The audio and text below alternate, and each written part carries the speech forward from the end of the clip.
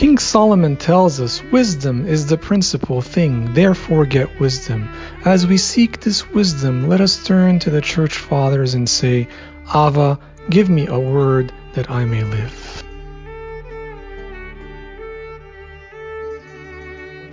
In the 3rd century, Saint Cyprian of Carthage was an honored bishop of the city of Carthage in North Africa. In his 7th treatise entitled On the Mortality, Saint Cyprian guides his flock in the midst of a pestilent disease that, as Saint Eusebius says, took possession of many provinces of the whole world, and especially Alexandria and Egypt.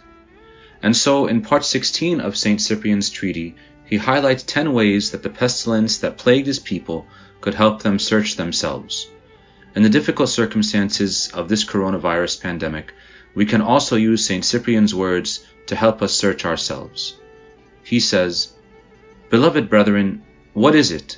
What a great thing is it, how pertinent, how necessary, that pestilence and plague, which seems horrible and deadly, searches out the righteousness of each one, and examines the minds of the human race, to see, 1. Whether they who are in health tend the sick. 2. Whether relations affectionately love their family. 3. Whether masters pity their weakened servants. 4. Whether physicians do not forsake the beseeching patients. 5. Whether the fierce suppress their violence. 6. Whether the greedy can quench the ever insatiable desire of their raging avarice, even by the fear of death. 7. Whether the arrogant bend their neck. 8. Whether the wicked soften their boldness. 9. Whether, when their dear ones perish, the rich even then bestow anything and give, when they are to die without heirs. 10. Even if this mortality conferred nothing else, it has done this benefit to Christians and to God's servants, that we begin gladly to desire martyrdom, as we learn not to fear death. These are trainings for us, not deaths. They give the mind the glory of fortitude. By contempt of death, they prepare for the crown. Saint Cyprian here reminds us, regardless of our age and of our stage of life, the events we are facing in the world today have changed the way we live, and therefore they remind us of our departure from this world, that there is no true stability in the circumstances of this life, but only in eternal life. He boldly begs the question at the end, do we fear death? Are we attached too much to this world that in times of difficulty we retreat from our Christianity? Or, as Saint Cyprian puts it, do we examine our ways and learn not to fear death? Are we ready, as he says, to live as martyrs? Are we ready to be trained by the difficult circumstances we're in that are beyond our control?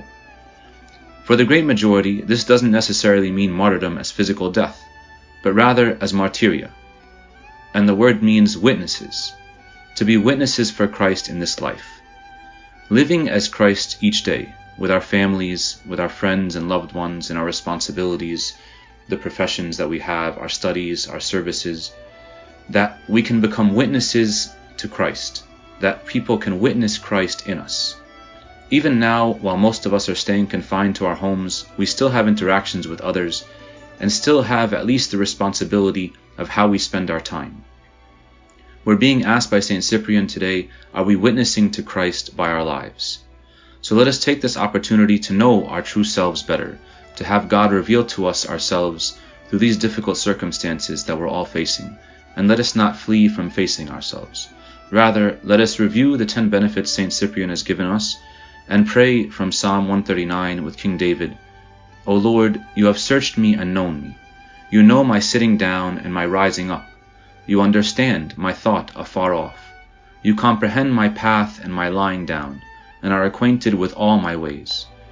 For there is not a word on my tongue, but behold, O Lord, you know it altogether. Search me, O God, and know my heart. Try me and know my anxieties, and see if there is any wicked way in me, and lead me in the way everlasting.